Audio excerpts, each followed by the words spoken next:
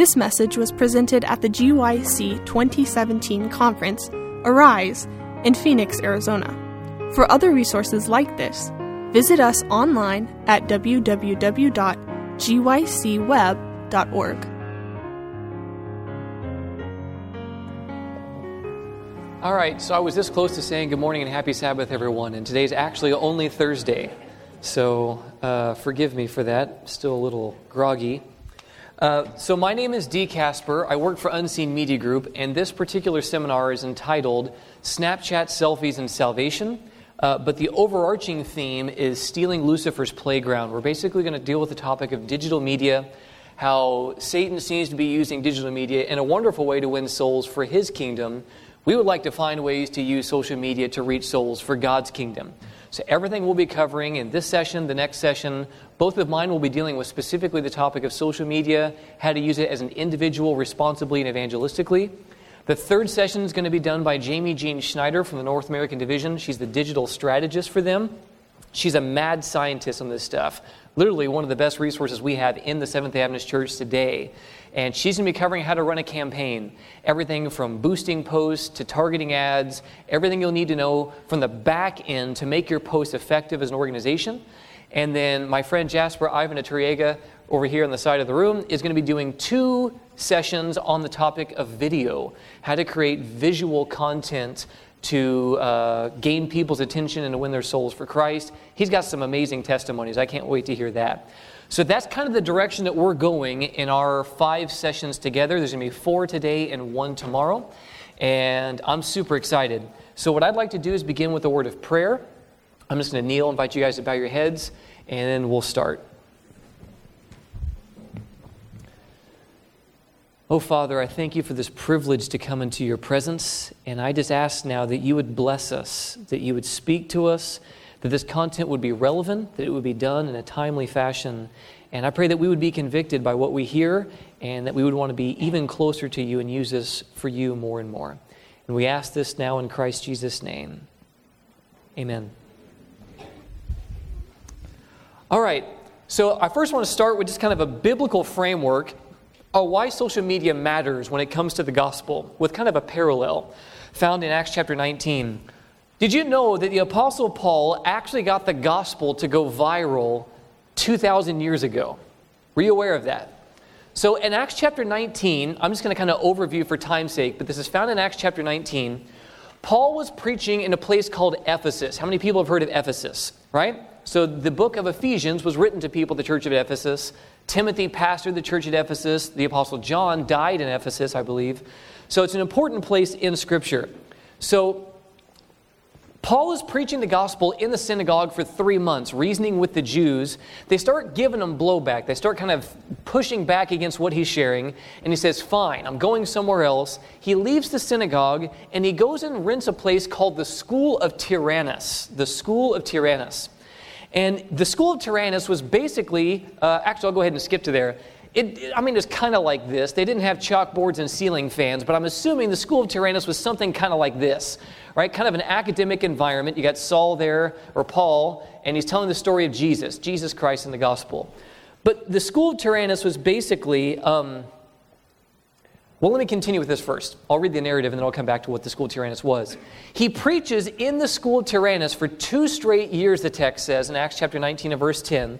And it says that, so all who dwelt in Asia heard the word of the Lord Jesus, both Jews and Greeks. This is the Asian province, Roman province of Asia. But how is it that this guy, being in the School of Tyrannus in Ephesus, somehow has the entire province of Asia hear the gospel when he never leaves? He stayed there for 2 straight years. How did all these people hear? Someone came, they heard Paul share, they went home and told people what they heard. Someone else came, they went home and told people what they heard. In our today's nomenclature, they hit like and share on their profile, and people around them came to know the thing that was appealing to them. Does that make sense? Very similar idea of what happened to the School of Tyrannus.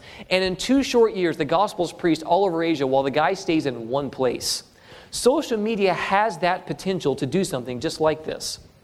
So this was a facility in Ephesus where in the heat of the day, it was too hot to work outside, and it was used for kind of the upper echelon in society. They were the ones using the school of Tyrannus first thing in the morning. But after they finished, the place was just vacant. And so people during the heat of the day would come here and just hang out, and they wanted to hear new ideas, and they were killing time. Basically, it was a place to kill time and hear new ideas, and lots of people would gather around, very much like the Areopagus.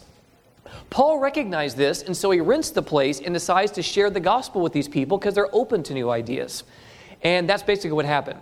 And social media is very much that, right? It's a place where people go to kill time and hear new ideas. And they did it after work and after school. That's basically the times whenever they did this.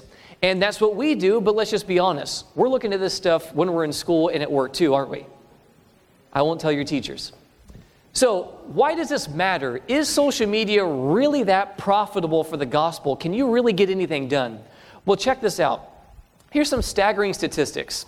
The world population right now, according to Mr. Google, is 7.6 billion people. That's a lot of people. 3.8 billion people are on the internet. That's half, okay? 2.8 billion are active on social media. 1 billion are active on Facebook. 100 million use Instagram every month. And 91% of retail brands use 2 or more social media accounts. By the way, all these slides are going to be available on the GYC website and in the app. We're working on getting those for you guys too, so you can see them again afterwards. So, internet users have an average of 5.54 social media channels. How many people have 5 social media channels at least? 5. So you got Instagram, Facebook, Twitter, Snapchat, YouTube. Does anyone here actually use Google+? Okay, I just wonder if I was the only person that avoided it or if other people actually use it. It's okay if you do, no problem, just wondered. So 75% of Facebook users and 50% of Instagram users visit those sites daily, okay? And they've got hundreds of millions, if not billions, in this category. Social media use increased by 482 million since January of 2016. Do you see how many people this is? This is a lot, folks. 1 million new active mobile social users are added every day. 12 a second, okay? This is crazy. Facebook Messenger and WhatsApp handle 60 billion messages a day. Just those 2 platforms. That doesn't count iMessage. That doesn't count whatever Android users use. Sorry. On any given day, Snapchat reaches 41% of 18 to 34-year-olds. Raise your hand if you're between 18 and 34 years of age. Between 18 and 34, raise those hands high. It's a majority of the people in this room, isn't it? Snapchat reaches 41% of these people any day of the week. If you heard the reports in the annual council this year, the Seventh-day Adventist Church, we ain't even close to that, right? We're hoping to be, but we're not doing the best here. Instagram's got their attention somehow, or Snapchat has their attention, but we as a church, we're trying to find ways to fit into this demographic. 50% of 18 to 24-year-olds go on Facebook when they wake up. I'm not going to ask you. How many people do you think are picking up one of these when they wake up? Huh? Right? Now, if we were doing our due diligence on social media, they may be seeing stuff about Jesus in their feed when they go to find that stuff. Average daily time used on social media in 2016 was 118 minutes. Now, I'm not going to get crazy biblical on you right now, but that's nearly a tithe of their day. Just saying. Internet use based upon regions. East Asia is killing it. 923 million people. South Asia, 585 million. Africa, 362 million. West Europe, 353. And it kind of goes down as you go. The United States, North America, that counts Canada too, 320. Okay? But that's a lot of people just on the internet, right? Access to the internet. Social media platforms, who's on them? 1.9 billion people are on Facebook. 1 billion on YouTube. Instagram has 600 million, Twitter 317 million, Snapchat 300 million. Are you starting to understand why this could potentially be important when it comes to a mission field, right? This is literally a 1040 window for our church. This is an area that we got to get into and make a difference in, okay? The Apostle Paul's mouth would be, I was just talking with someone at breakfast about this today, that the Apostle Paul's mouth would be watering if he could access this many people this easily. That's why he went to the school of Tyrannus. Now, he's not going to be taking a bunch of those sideways neck selfies, I assure you of that, whatever those are. But I'm dating myself a little bit, but still. Regardless, I don't think he would be doing that, but if you have access to that many people that easily, let's use it for the gospel, yeah? So, some of you may be asking the question this bear's asking, though. Yeah, but isn't there a lot of bad stuff on social media? And yes, there can be bad things there. I have another question. Are there bad things in the mission field? Someone's got to go. Now, that does not mean you sell your soul just to be present. There's a difference, and I'm going to cover that in a moment. But to just say that bad things happen there, so we should stay away, if Jay and Andrews took that position, the Seventh-day Adventist Church would not be a global movement. So we can't just run from things that seem scary, but we shouldn't be running into burning buildings either, right, without understanding what we're getting ourselves into. And that's what we're going to cover in my 2 sessions. So what is on there? Terrorist propaganda, right? ISIS got a lot of followers, and I don't mean in a Twitter sense, through Twitter. A lot of people bought into their philosophy through social media. Violence, cyberbullying, this is no joke. We're going to close with this. Pornography, that's the safest picture I could use without getting kicked out, because I just started. I'm only 10 minutes in. I could get kicked out in 10 minutes. Facebook Live. Now, it's not that Facebook is the problem. It's that now anyone can put whatever they want as a live broadcast, and it takes time to catch up that something isn't good that's happening there. This particular screenshot is from a situation earlier this year where a group of teenagers in Chicago kidnapped a mentally disabled individual and basically tortured them and bullied them live on Facebook. Now, first of all, don't do that. I mean, that's obvious. But second of all, if you are going to do it, and remember, I said don't, they know who did it. You're not posting it from an anonymous profile. It just makes no sense to me. But I'm kind of glad they did that so they got caught. Not that he got hurt, but just that at least you can find who did it, because that's unacceptable. Spiritualism, and I don't just mean Beyonce videos, like all kinds of crazy stuff. Now, addiction and how social media shapes the brain. This is like really true. How many people have felt like this cartoon guy, right? Like you're just drowning in your phone, owning your life. You just can't quite get above the tide. So I have a couple of videos on this that I think are absolutely hilarious and awesome, but they're also very practical and helpful, okay? Here's the first one. This is an AT&T commercial I found on the Facebook. Message! Read it! No, brain, you're just jonesing for a dopamine fix. Every time my phone dings, you get a big old hit. It's an addiction. How many people have felt like that? Like you're driving and you know you shouldn't look at your phone, but like there's this thing, this animal inside of you that, but what if they sent me an emoji? What is it? Like what have they sent me, right? So that's AT&T. They made a good commercial on that. How many people have watched ASAP science videos? Don't tell them I'm showing this right now. Okay. This is talking about how social media is actually changing the way that your brain chemistry is working. We think and act differently now just because of social media. Here we go. With social media sites being used by 1/3 of the entire world, they've clearly had a major influence on society. But what about our bodies? Here are 5 crazy ways that social media and the internet are affecting your brain right now. Can't log off? Surprisingly, 5 to 10% of internet users are actually unable to control how much time they spend online. Though it's a psychological addiction as opposed to a substance addiction, brain scans of these people actually show a similar impairment of regions that those with drug dependence have. Specifically, there's a clear degradation of white matter in the regions that control emotional processing, attention, and decision-making. Because social media provides immediate rewards with very little effort required, your brain begins to rewire itself, making you desire these stimulations. And you begin to crave more of this neurological excitement after each interaction.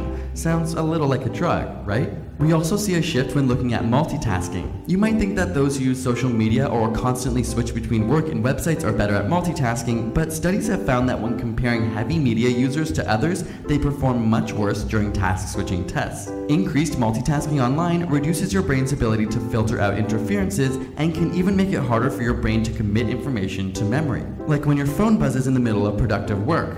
Or wait, did it even buzz? Phantom vibration syndrome is a relatively new psychological phenomenon where you think you felt your phone go off, but it didn't. In one study, 89% of test subjects said they experienced this at least once every 2 weeks.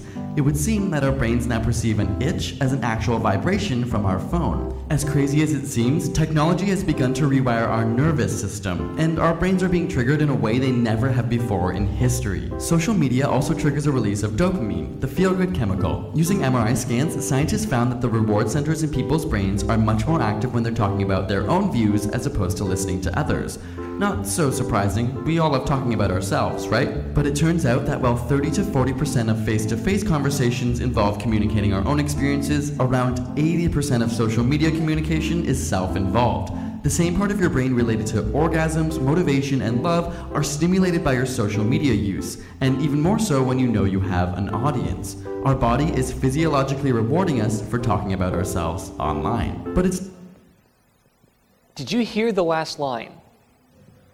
Our bodies are physiologically rewarding ourselves for talking about ourselves online. And the very areas of our brain that have to do with intimacy and relationships are actually activated when we get notifications online and when we get messages.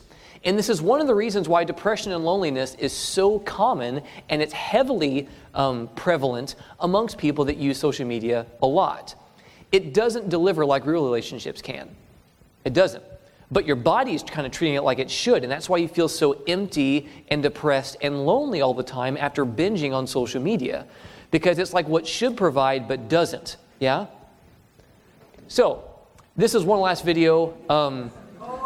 You already know him. So, yeah, he's like super sold out to the new age, so I'm not recommending him. But the way that he deals with this topic is absolutely lights out. It's J.P. Sears is his name. Studies show that people check their phones 150 times per day. This is horrible, and I think we can do better. I envision a world where people have enough anxious energy that they're driven to check their phones at least 600 times per day. My mission in this life is to make sure that every man, woman, and child has their life enriched by always having a device in their hand. Always being on my phone gives me the thrill of being manically busy while I'm actually wasting my time. You need to be hypervigilant about what's going on in your feed. If there's something happening that you don't know about, then other people know something useless that you don't know. And that'll make you a less significant person. If I'm not frantically consuming content on my phone, then I'm missing out. And I don't know what that something is that I'm missing out on, but I refuse to miss out on it. You need to have a well-educated understanding of how bad things will get if you're not on your phone. One time I went an hour without looking at my phone. What happened? My family disowned me. I'll never see them again. My dog died, I went bankrupt, and my food supply was cut off. I get to feel a dopamine rush that gratifies me for 37 seconds each time I check my phone. And then I feel anxious again. And then I check my phone again. Notice that the thoughts and feelings that you don't want to experience are in here. So you'll want to position your phone here. And when you do, notice that your eyes are pointed at your phone, and that keeps your attention out here, which means you're not paying attention to what's going on in here, which is ideal. And I'm sorry to get graphic, but look what would happen if you don't have your phone in front of you. Your attention would start to notice you. And if that happens, it's nobody's fault but your own. Remember, when you're mindlessly scrolling, you're not looking for something you care about. Looking is what you care about. When a text comes in, understand that if you don't check it right away, you become irrelevant to the person who sent it. You simply won't matter to them anymore. At this point, your anxiety levels should be at least a 9 out of 10. This will inspire you to appropriately disrupt what you're doing and check your text, and avoid getting lost in a sea of irrelevance. Okay, go ahead. When you're encountering something wonderful, it can't bring you joy unless you hold your phone between you and it to transfer it to your social media. Once it's on your social media, you can see other people seeing you see something wonderful, and that'll bring you real joy. You know you're on the right track when other people take out their phone and then you reflexively take out yours, even though you have no idea what you want to look at, and it doesn't matter. Just start looking. How can people live without being on their devices constantly? According to history, if you look at times where people existed without mobile devices, you'll see that they're all dead now, which proves you can't live without being on your device constantly. Scientific studies show that if I'm not posting useless thoughts that involve no thoughtfulness throughout the day as a way of begging people to notice me, people will forget about me and I'll cease to exist. I don't want to be a statistic. For safety reasons, you'll always want to have a backup battery charger with you. Would astronauts go to outer space without backup oxygen? No, they would not. because they would die. So what would happen to you if your phone ran out of power? Something worse. You'd experience yourself. If I had kids, I'd give them a phone as soon as they could hold it. You do have kids. There's 2 of them. Really? I've never noticed them. There's a whole world inside your phone. Don't let it pass you by. So even though he's being satirical, he's being very, very truthful, right? This is a real issue. And the point I like the most about the video is whenever he says, like, what would happen if your phone died? You would have to experience yourself. And there's a lot of truth to that. In our moments of loneliness and boredom, we try to escape reality into these devices, and that's where it starts to get us into trouble. So there's a reason also, by the way, that you're getting notifications about what other people are doing not related to your posts. Twitter's the most prolific for me. I don't know if you guys get it. Or like you leave Facebook for a while, like you just don't check it, and then you start getting emails, right? You start getting emails from Instagram. You start getting notifications from Twitter saying, hey, you know, so-and-so just liked someone else's post. What's that got to do with me? They didn't like my post. But then you got that little red bubble with a number in it. And I don't know if you're like me. I hate them. I have to get rid of it. Like when I see people that have like 4,000 unread emails, it makes me go crazy inside. Like I have to, it's like whack-a-mole. Like I have to get rid of the red circles. And they do it with this stuff, right? They are intentionally trying to pull you back in. But you don't actually have to chase the notifications. The red circle isn't actually going to be the death of you. You'll never believe it. It actually won't kill you. And I need to hear that this morning. So be my accountability buddies, would you? So, some important thoughts. 1, every single form of addictive behavior is an attempt to numb pain, period. Every addiction that you have in your life, whatever it may be, could be comfort food, pornography, drugs, human sympathy, social media, you can't get off the internet, whatever it may be, we're seeking to escape actual pain that we're feeling in that moment. Psychological pain, emotional pain, loneliness, whatever it may be. If you understand this, that's how you can actually start the process of overcoming addiction. If you don't start here, you're going to kind of coerce yourself to stop behaving badly, but you won't deal with the actual brokenness. We need to know what the wounds are and deal with those. Yeah? So ask yourself the question, what thoughts am I trying to avoid in those moments? What am I trying to get away from? Is it those moments when it's quiet, when no one's in the house, and I'm alone, I'm lonely? Is it after I see people's social media posts about their relationships? Is it something else? Number 3, have I brought my brokenness to Jesus, or am I just looking to the attention of others to fill that void? That's the dopamine hit. The problem is dopamine in that setting, in any setting really, can't do for you what Jesus can do. It can't actually heal your brokenness. It can numb your pain temporarily, but the pain comes back. But if we give the pain to Jesus, we can be free indeed. Amen? Number 4, is the cause that I'm posting about my way of escaping my real brokenness? Have I jumped into religious controversy? Have I jumped into environmentalism? Have I jumped into social justice or something else? Not just because I care about these things, but I find my identity in being an advocate. And this happens a lot. We're running into these things to find our sense of worth or value. Is that why you're doing this? Or do you actually care about these people in these situations? Ask yourself the real questions. Number 5, does running so-and-so down numb the pain and the insecurity I feel? I hate myself, so I'll make someone else feel like they're not valued. Do you find yourself running down other people so that you can feel better about yourself? You shouldn't do that, by the way, but that's questions to ask, reflective questions. Some helpful steps. You choose when you reply and look. Just because your phone makes a sound does not mean your entire world needs to stop to deal with it. It can just make a sound. People around you make sounds and you don't go touch them, right? So it'll be okay. You can go to that whenever you need it later. I don't know why that's doing that. Gospel ministry, medical mission everywhere. I don't like that. Agency. One is not just I'm picking up the radio station. I'm literally a walking radio right now. Okay, let's hope that doesn't do that anymore. Question, why am I on here? I'm not going to ask you to, I am going to ask you to raise your hands. Embarrass yourselves. How many people have found themselves on social media and like 20 minutes later, you don't even remember why you got there? Come on now. Let me see those hands. Confess. All right. Yeah, so you're going there for one thing.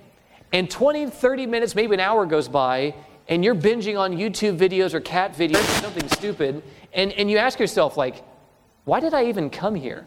You never even looked for the thing that you were looking for, and you wasted all this time, right? So ask yourself the question, why am I going before you go? Treat it like the post office. You go in, you pick up your mail, but you don't hang out at the post office. There's nothing to do there. There's a trash can and there's mailboxes and a mail lady and boxes and packing tape. That's all you're going to find there. So treat social media more like the post office. You go in, you drop off the stuff, you pick up some stuff, and you leave. You don't just move in, right? If you put a chair or you put a cot in the post office, that would be creepy, right? So treat it like the post office. I've heard it said this way, you ever heard people tell you don't shop when you're hungry because you always come home with more than you should have? Yeah, treat social media the same way. Don't shop when you're hungry. When you're lonely and you got nothing to do, that's probably not the best time to go there, right? Be intentional in your use. Am I looking for affirmation and attention? Prolific selfie takers, take notice. Am I looking for affirmation and attention? Have some downtime when you wake up and when you go to bed. Don't let this thing control every span of your day. Guard the edges, right? Maybe your parents told you this when it comes to the Sabbath. Guard the edges of your day. Start and end your day without that stuff. Just remember where you are, what planet you're on, what you need to do for that day. I recommend you talk to Jesus. That's just me. And just kind of unwind at the end of your day. Because if you're running into this stuff, it doesn't go well. It gets your brain all fired up. And actually, Apple and other devices have come up with a way to fix that. No, but we have a filter.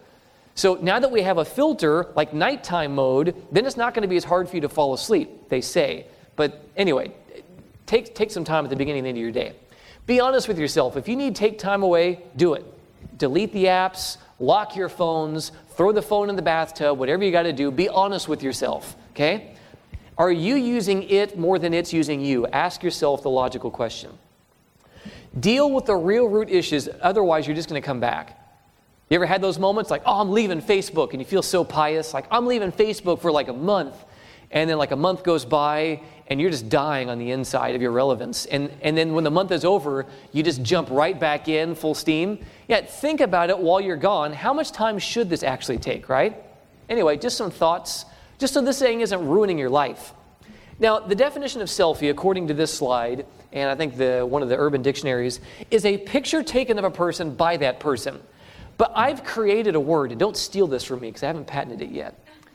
It's called, what? Wrong button. Selfie-ishness. And it's the fact that our brains are being rewired to be even more selfish than usual. And let's just be honest, we're already pretty selfish. Any parents in this room will tell you amen, right? And so they try to beat that out of us with the rod in our childhood so it won't be as selfish, but then they give us a cell phone and it comes back even worse. And so balancing what we're posting, is it all about you? Are you talking about other people? Just some things to think about. A lesson from the life of Lot. So, how many people have heard of Lot? Abraham, his nephew.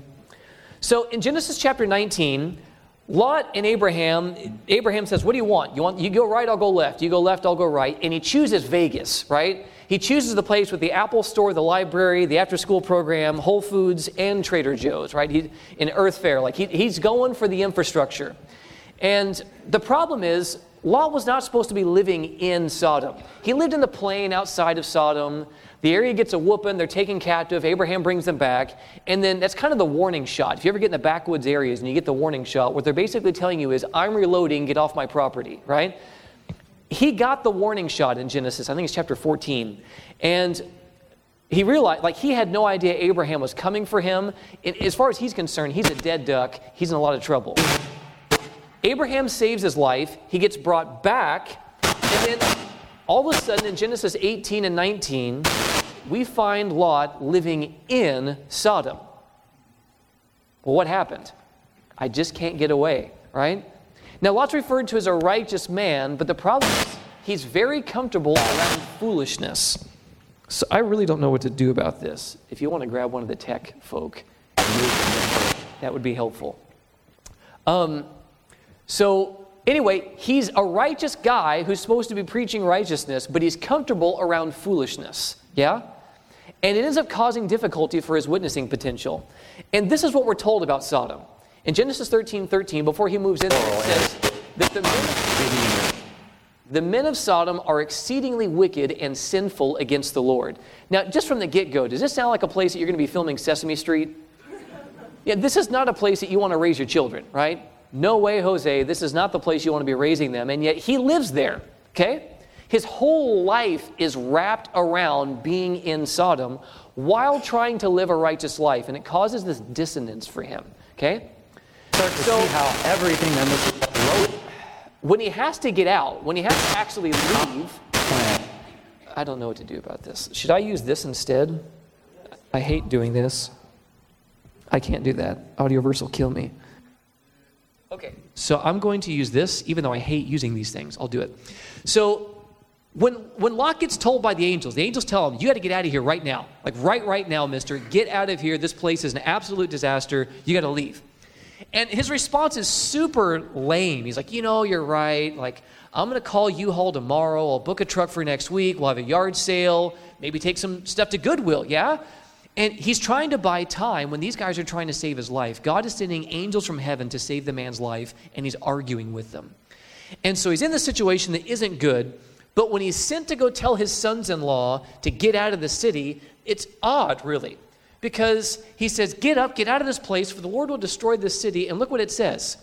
But to his sons-in-law, he seemed to be joking. Why do you think they responded to this urgent warning this way? This is when the Boeing airplane lands in your living room, right? So here's why. Lot had moved his entire life into a place that he never should have been. All of his livelihood was tied up into being in a place that he never should have been while trying to live for God. And it caused a lot of disharmony, this discomfort, and it murdered his witnessing potential. Because here he is telling people, you guys got to get out of here. This place is a train wreck. It's so sinful. God's going to destroy it. And just imagine being his sons-in-law. You didn't seem to be this worried a week ago. And if this place really is all that bad, why do you live here? And why are you raising your kids here? You understand? And he was not trying to avoid the reality of the Sunday law crisis like we are. We just try to pretend that it's not going to exist. But in this situation, he could not pull people out of the city. His ability to save people and pull them out of the environment was severely hampered because he had conceded his principles to be in a place he never should have been, to be comfortable around things he never should have been comfortable around. Are you following me? And it murdered his witnessing potential. And yet we think I can do whatever I want on social media. I can say what I want, like posts that other people can see. There's this really creepy feature on Instagram that they know what pictures you like, fellas, and people can see. I'm just saying, and ladies too maybe, but I think fellows are more prone to such things. They can see. Like I've had people that I went to Bible college with. I was like, dude, are you aware of the fact that I can see what pictures you're liking? You may want to change what you're liking. Doesn't go over well, right? When we have this concession, it murders our witnessing potential. So we think that we can be just like the world and be comfortable around the world. And then when the Sunday law starts to pass, we're going to pull people out of the burning building and they're going to listen to us. The problem is the Bible doesn't read that way. Lot barely got out. He was saved as though by fire, Ellen White says. He barely made it. His wife's lost because he tarried. His daughters get pregnant by their own dad. And his other daughters are burned in the city with their husbands. This is not a good situation. We think that we can just wait till things get bad and then turn on the Christian mode and then do something. And it also can happen in other settings where you post just like the world, right? You're living this dual life like Lot was kind of trying to do, but you're posting worldly things, and then you tell your friend, one of your worldly friends, like their mom just died, hey, I'm praying for you. What do you mean you're praying for me? You're just like me. You're going to act spiritual now? Are you with me? The way that you post tells the type of person that you actually are, or what you're wanting people to think that you are. But either way, it tells a lot, right? Out of the overflow of the heart, the mouth speaks, Jesus says. Are you being honest in the picture that you're giving to people on social media? And if you are being honest, are you being who God would want for you to be on social media? Are you with me? These are things we need to think about if we're going to use it evangelistically, right? Because that disharmony doesn't go over well. When we're reposting foolishness, but then also posting Bible verses, it just causes confusion. Who are you, right? Some stuff to think about. Lot's referred to as a righteous man, but his righteousness did not save his family once he presumptuously moved his whole life into Sodom. some things to think about. So how do we do it then? How do we go about this process? How many people have heard of outpost centers? Okay, a few of us, I figured. So an outpost center is a place that's outside of a city where you're supposed to have recreation, you're supposed to have a place to commune with God, to connect with God, and get away from all the harmful influences. But you're not just living there to be a part. What you're really trying to do is have a center of influence in the city. You go in the city, you got a health food store, right? You got a restaurant, you've got whatever good city mission things I can't think of at the moment. Clothing stores, whatever you would have, like things that you would use for your city in-reach. When you have these types of outlets, you're in there to be an influence for good, but that's not where you live. That's basically the point of an outpost center. It's a missionary community outside of a city that provides education, restoration, and preparation for work to be done in the city. And then they establish a center of influence inside the city to win the people's trust and friendship, all of this with the intentional goal of winning their souls for Christ. You find ways to build bridges with folks, homeless ministries and other things. You're finding ways to build relationships, build bridges, while not conceding to the things that they give into, right? Not selling your soul for the things that ensnare these folks. But you're showing them, I care about you. You connect with them. You build those friendships. I think this is the best way to consider social media. It's a center of influence. You don't live there. You don't sleep there at the end of the day. Your whole world isn't surrounded by it. But you do influence it for good. Does that make sense? Just some basic things to consider. God has not called us to live in social media, but he has called us to influence people in and with social media. You understand the difference? This is not to be your new residence, right? P.O. Box 422, Sodom, right? That's not the place where you're supposed to be living, but it is a place that you should be influencing. If we all took the position of just running from social media, staying away from social media because it's bad, no one's going to reach these people. I have people watching YouTube videos from my channel for sermons and other stuff in countries that I could not preach the gospel legally. And I don't have that big a following on YouTube, but these people are finding the videos. Audioverse is having very similar influence, and so when you think about this, you can get access to folks in closed countries like Somalia that if I tried to preach the gospel there, it would cost me my head, if I'm lucky, right? So we should be using these things for good, but we should be using them for good, right?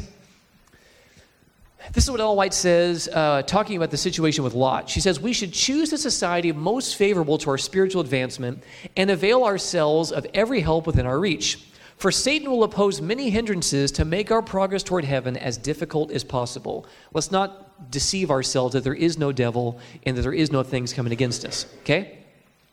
We may be placed in trying positions, for many cannot have their surroundings what they would.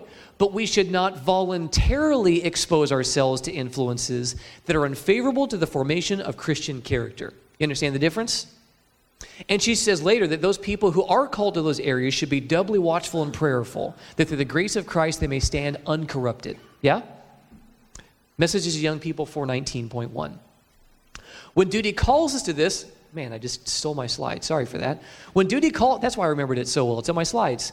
When duty calls us to this, we should be doubly watchful and prayerful that through the grace of Christ we may stand uncorrupted. I said it right, by the way. Okay. So some counsel on things to avoid, then I want to land the plane. Need I say more? Politics, right? You got the people with the red signs, you got the people with the blue signs just hollering at each other. Stay away from this stuff. And everybody say amen. Amen. Now this time I want you to say it like you mean it. Yeah, politics is not the place that you should be investing your life in, okay? We're counseled on this. And church politics count in that category. We are militant beasts towards each other on social media to fellow Seventh-day Adventists because they voted for her or they voted for him or they're in favor of X or they're not in favor of X. Are you with me? We're behaving like children and should be ashamed of ourselves and how we communicate publicly with our own brethren. There are websites that have articles, right? Our church publications and other places. And if you read these comment feeds, I don't care about people posting articles. And I know that some people have a slant on this side of the aisle and some people have a slant on that side of the aisle. Free press, I'm fine with that as long as they're respectful. What I have a huge beef with is the comment sections. When we look like cannibals, I don't know if you're aware of this, but Leviticus 11 does not include human flesh. It's not approved. We should not be eating each other on social media like cannibals. It's not good, right? We should not be destroying each other, tearing each other down. This is not the way that Christians behave. Are you with me? Christians do not communicate like that ever, let alone publicly for the world to see. Paul said the name of God is blasphemed among the Gentiles because of you. And he's speaking to church people in Romans chapter 2 and verse 24, I think. So stay away from this stuff, please, right? If you have causes that you're passionate about, communicate like Christians. If you talk about them at all on social media, yeah? And pray about whether you should be talking about these things. Is this really an issue or not, okay? Just my 2 cents. Listen to this. This is from Auntie Ellen. Nothing frightens me more than to see the spirit of variance manifested by our brethren, not Babylonians, by our brethren.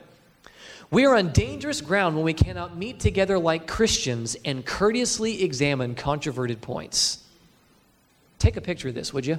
I know I told you I'd give you my slides, but take a picture of this and everybody post this on social media. I'm as serious as a heart attack. 1888 materials, 534.3. I'm not even done yet. It gets gooder.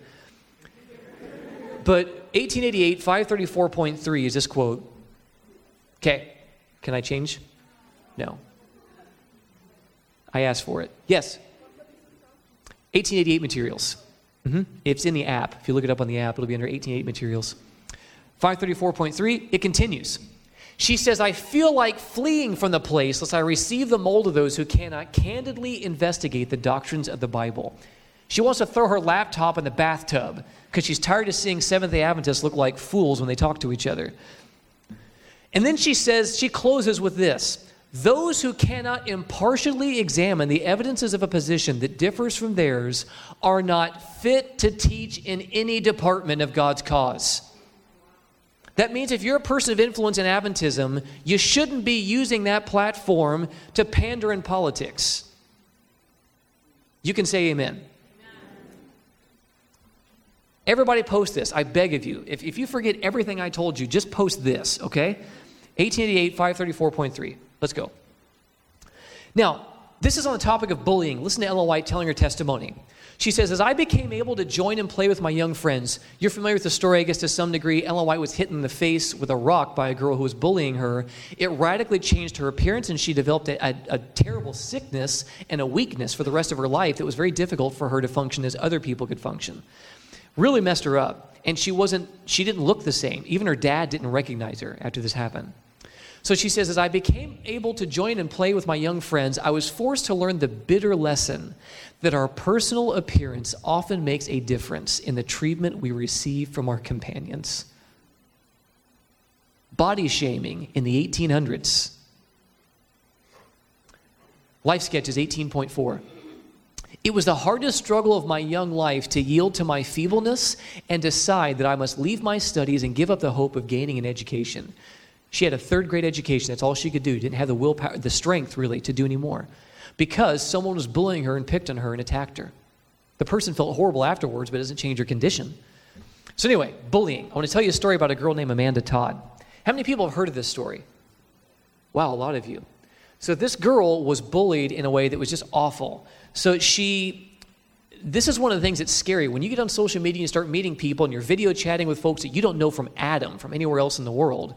What happened was she was chatting with this guy, and the guy eventually asked her to reveal her upper region on the webcam, and she did. She's like a teenager. She's like a minor, like 13 or 14 or something.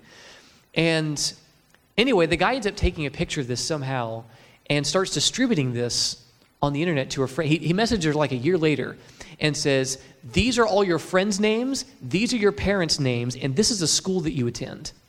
He blackmailed her and said, if you don't give me a show, I'm going to do this. I'm going to post this stuff to everybody. She didn't listen to him, and around Christmas Day, during Christmas break, the police show up to her house at 4 a.m. This picture has been circulated everywhere. 7 different schools had this passing around, plus other places. It's devastated her. And she makes the point that I can never get that photo back. And young people, please listen to me, particularly young women. Do not let anybody talk you into doing this. I'm serious as a heart attack. It's never worth it. They promise you they'll never show it to anybody. That's never true. It's never everybody. It gets shared with other people. It doesn't just stay with one individual. It's not worth it. People are committing suicide over this. This is no joke. Do not make that mistake of being that vulnerable with someone else. If they can't respect your boundaries, they don't deserve your time or attention. And so anyway, she says, I can never get that photo back. It's out there forever. And it's true. This girl has since committed suicide. And it was a horrible situation. She started drinking, she started smoking, doing drugs, just to kind of get away, to try to escape reality, because it ruined her life. She moved towns. The guy found her again and did it again. And just this horrible situation that ruined her life. And this poor girl she got a call from this former boyfriend, and he said, hey, my girlfriend's out of town, and I think you know where this is going. And she gives herself away. The girlfriend finds out, and then she gets this text message and says, get out of your school immediately. Leave this school right away. I think it's from that guy. 15 kids gang up on this girl. They start taunting her, and she took responsibility for all of it, and she said it was her idea. It wasn't. It was that boy's idea. But she was vulnerable. She felt lonely. She felt rejected, so she gave herself away to this dirtbag. And she ends up in this situation that they start ganging up on her, and eventually they say, hit her. And the girlfriend hits her and just starts beating her up in front of everybody. Terrible situation. She ends up just laying in a ditch, waiting for her dad to come pick her up. The cops show up, and she's so devastated because of the bullying that she had to go through in person in her school, because everyone mocked her and made fun of her, and on the internet by this guy, that she literally went home and drank bleach. She actually survived. They saved her life. She moved to a different town again, but this girl just had a horrible experience, and then people start picking on her social media again, saying she should try different bleach, and I hope this time she isn't so stupid. This is the way that people are communicating with their peers on social media. This stuff literally happens. This is no joke. It's ferocious, because kids don't have the infrastructure mentally and emotionally to realize what they're doing. They don't realize how harmful it is, and the media they watch is really poisonous. This girl goes through a horrible, horrible experience I wouldn't wish on the worst of people on the planet. And she closes. She does a YouTube video. You can watch it today. There's a YouTube video she does where she's just doing these cards, telling her story, and it's devastating. It's heartbreaking. She closes the video by saying, I have nobody, I need someone. And then she says, my name is Amanda Todd, and that's it. A few months after she made this video, she commits suicide. The warning signs were all there. She tried an overdose in between those times. All the warning signs were there, folks. People didn't know what answers to give her. The problem is she didn't know what answers were available to her in the gospel. She had no idea. Maybe you felt this way. I need somebody, I have no one. Maybe that's been you. I want to close with good news for you today. You're not alone. And you do have someone. She didn't know. You can be those people that can do that. When you see these warning signs in people around you, you have to act. This girl's gone. She can't come back. She doesn't know what was available to her in the gospel. When you see warning signs like this, when you yourself are wrestling with thoughts like this, speak up. Are you hearing me this morning? Speak up, people. This is not okay. People are dying without hope and without Jesus. Do something. We're ranting on politicians on our social media feed, but we do nothing for people like this. Stand up. So I want to share with you Jesus' experience and how he had answers for her that if she had known, this would have changed everything for her. Jesus was viewed as unattractive in Isaiah 53 and verse 2. There was nothing about his appearance that would make him want to follow him. Nothing. Viewed as unattractive. He was rejected in Isaiah 53 and verse 3. Has Amanda Todd been rejected? Yeah, she's got a Savior that understands. He was alone in his grief, it says in Isaiah 52 and verse 3. He was physically wounded. He was beat up by people and punched in the face, just like she was. Isaiah 53 and verse 5. And he was quiet about the abuse, it says in Isaiah 53 and verse 7. So was she. Continues. He was ridiculed and mocked in Psalm 22, verses 6 to 8, just like Amanda, so he could resonate with her, so he could sympathize with her and offer her hope that she didn't have elsewhere. He was stripped and cried out to God for help in Psalm 22, 18 to 21. Jesus was stripped naked and physically violated. He wasn't sexually assaulted, but he went through something very similar to be able to relate to people who go through these situations, just to be able to relate to them. He was tempted to harm himself in Matthew 4, verses 5 and 6. Throw yourself off the temple. He didn't. He overcame, but he was tempted just to be able to relate with her when she wanted to drink bleach, overdose on drugs, and hurt herself in other ways. He was betrayed by someone that he trusted in Matthew 26, 48 to 49. He was tempted to numb his pain by drinking wine in Matthew 27, 34. The wine vinegar mix was meant to numb your pain. And he was publicly exposed and shamed in Matthew 27, 35, not 37, 35. So Jesus went through this to relate to her. Maybe you've been in a situation where you've been publicly exposed and you can't get your picture back. Jesus understands. He's uplifted before the entire city during the feast season when everybody's in town. Jesus understands. Young people, if you've been hurt, if you've been abused, if you've been rejected, if you feel unattractive, Jesus understands completely at the deepest heart wound level, and he has answers for you. And he had answers for her, but no one told her. You can provide answers for these people by telling them about Jesus. You can show them. But you need to live what you tell them in those moments, or they're not going to want to listen to you. This dual citizenship thing does not work. So if you've been bullied and abused, know that Christ went through this to be able to comfort you in ways that nobody else can. I want to close with 2 texts here. Hebrews chapter 2, 17 to 18. Hebrews chapter 2.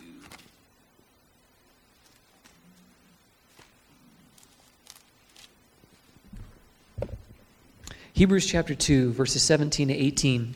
It says, "Therefore, in all things Jesus had to be made like his brethren, that he might be a merciful and faithful high priest in things pertaining to God, to make propitiation for the sins of the people. For in that he himself has suffered being tempted, Jesus is able to help those, to aid those who are tempted." Jesus had to suffer just like you, young people, so that he could be a sympathetic high priest to offer answers for your brokenness, for your pain, for your sorrow, your loneliness, your rejection, your abandonment. He had to go through this. The Bible prophesied that this would happen so he could have answers for you in your brokenness. Hebrews 4 says something very similar. Hebrews 4, 14 to 16.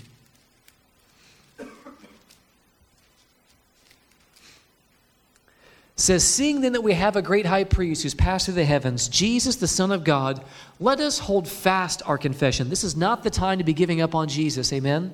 When you're hurting, when you have a sympathetic high priest, that's not the time to be walking away.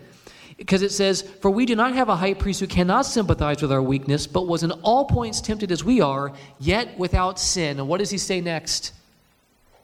He says, "Let us therefore come boldly to the throne of grace, that we may obtain mercy and find grace to help in time of need." You're hurting, you're rejected, you're abandoned, you're alone, you've been shamed and violated. You can come boldly to Jesus this morning. Every one of you. You can come boldly to Jesus because he understands. Are you with me? There's a Savior who understands what you're going through in the deepest heart wound levels, and he longs to make you well. If you see people bullied, do something about it. Are you hearing me? You cannot sit idly by when this stuff goes on. You may not see these people ever again.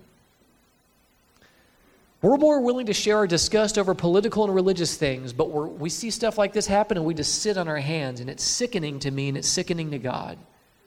You say you want to be an advocate for the oppressed. What are you doing for these people in your life? Posting something on Facebook is easy.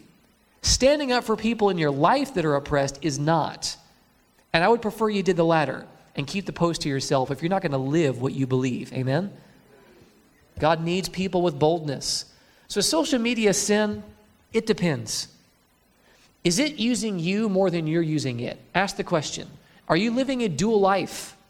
Are you trying to live a righteous life while loving Sodom? Ask yourself the real questions. Now, I've already advocated for the use of this evangelistically. You know where I stand.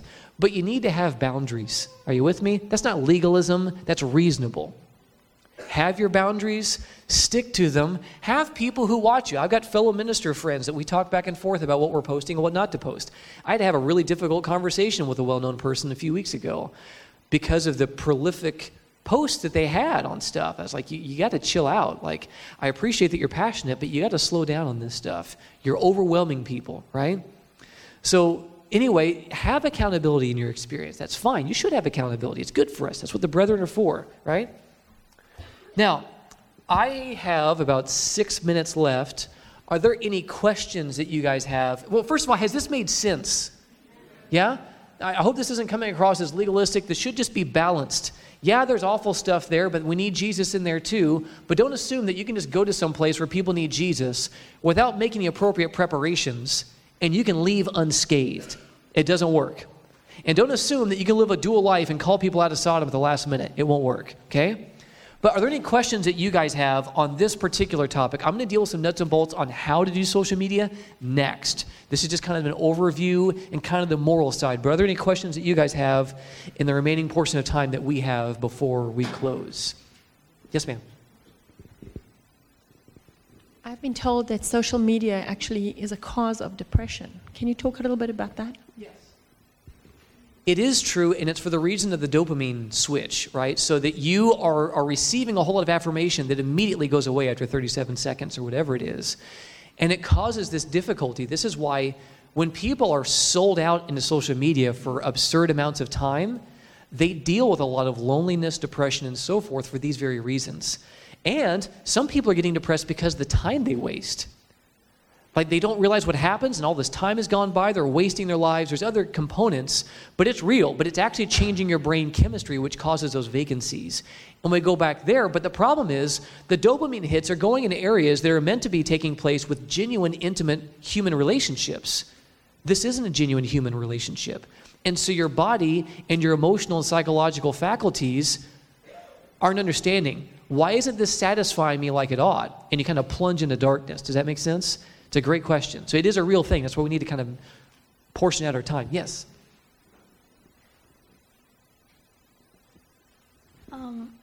What can I do if, like, I don't know if anyone else goes through this, but, like, parents getting into the technology and then they are on their phones and it's gotten so bad that they're even on their phone or their tablet all through church.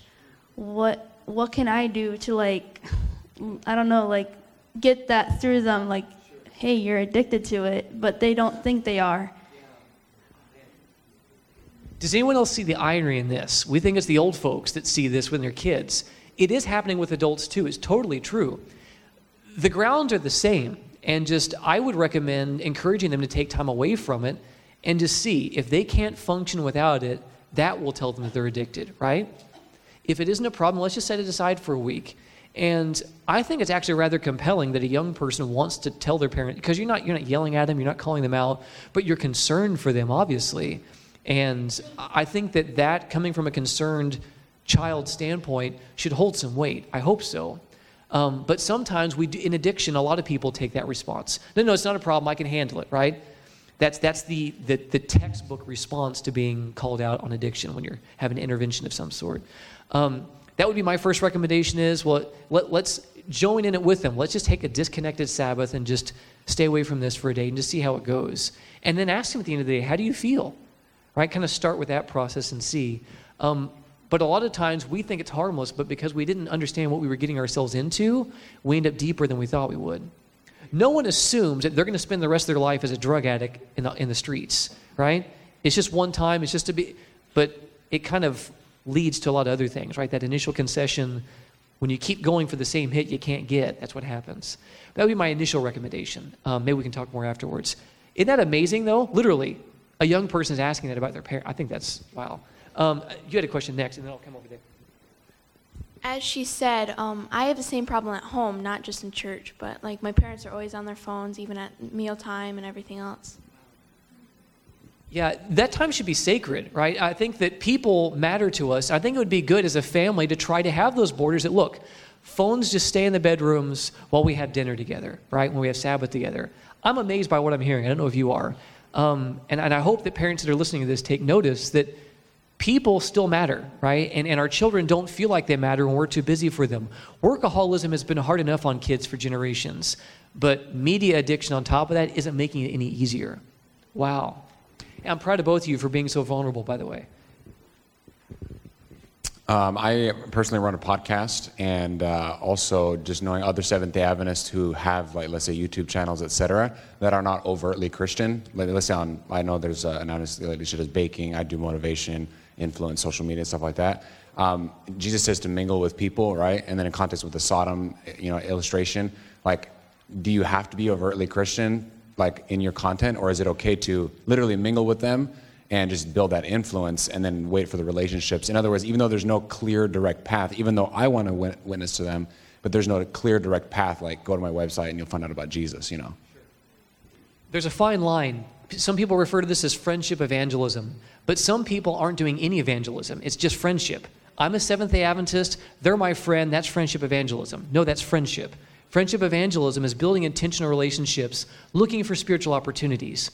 And that's why I mentioned the difference between having like a center of influence, that you are there mingling, but your whole life isn't immersed in the culture around it. That's the difference. There are people who are using things like bridge events. They just have a health food store, but they have Christian material available and whatever. There are ways that you can do that, right? Your personal post on your Facebook page may have spiritual things in it, but whenever they see your YouTube channel, they see that you're just dealing with different issues. But I'm actually going to cover more of the how in the next seminar, and Jasper's going to show some of the response that he's done just from being an excellent videographer with someone who's just getting started, right, and getting traction. So we'll unpack more of that as we go. But I do want to make sure that we don't, if we're using this with the intention of winning souls, we need to use it with the intention of winning souls. Does that make sense? That has to be on your radar. You have to be intentional in what you're thinking, what you're planning, that you're looking for ways to take the next step, as opposed to just, I'm only hanging out here, but I just don't swear, but I'm near them. Does that make sense? And I'm not making that assumption about you, but it's easy to get caught in that because it's hard to take the next step.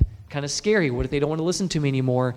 You don't jump into the mark of the beast right away. You build friendships. Can I pray for you? My family and I were going on a hike on Sabbath. You can do other things. But that would be my recommendation is build friendships in those areas, but be intentional and find ways to take that next step. Yeah? Right. Yeah, the vehicle itself doesn't you need to be moral, obviously, but I don't have any moral compunctions as someone doing great photography posts, and that's what they do, how to make blogs and vlogs or whatever, but they do it differently. Having access to people is fine. I don't think it's an issue, as long as you're not doing things that are immoral, right? You're not using worldly principles to try to get people to like you to then kind of give them the left hook of spiritual stuff out of nowhere, right? So you got to know where you stand in your own experience and fight in your own armor, but that would be my recommendation. Was that helpful to some degree? Yeah, I don't have an issue with people having these bridge areas, but just be intentional and be upright. You have to be upright. Don't play games, right? If you're going to be a Christian in that area, even if it's not a strongly Christian venue. Does that make sense? Whether it be photography or anything else. Our time has passed, so I'm going to close with a word of prayer. I'll be up here if you'd like to ask any more questions. The next session is going to be more about the how-to, okay? Let's pray. God, thank you for this privilege to have access to a medium that can reach this many people. Lord, we need help to know how to do this effectively. Bless us, I pray, and guide us with wisdom from heaven. And we ask this now in Jesus' name. Amen. This message was recorded at the GYC 2017 Conference Arise in Phoenix, Arizona. GYC, a supporting ministry of the Seventh-day Adventist Church, seeks to inspire young people to be Bible-based, Christ-centered, and soul-winning Christians. To download or purchase other resources like this, visit us online at www.gycweb.org.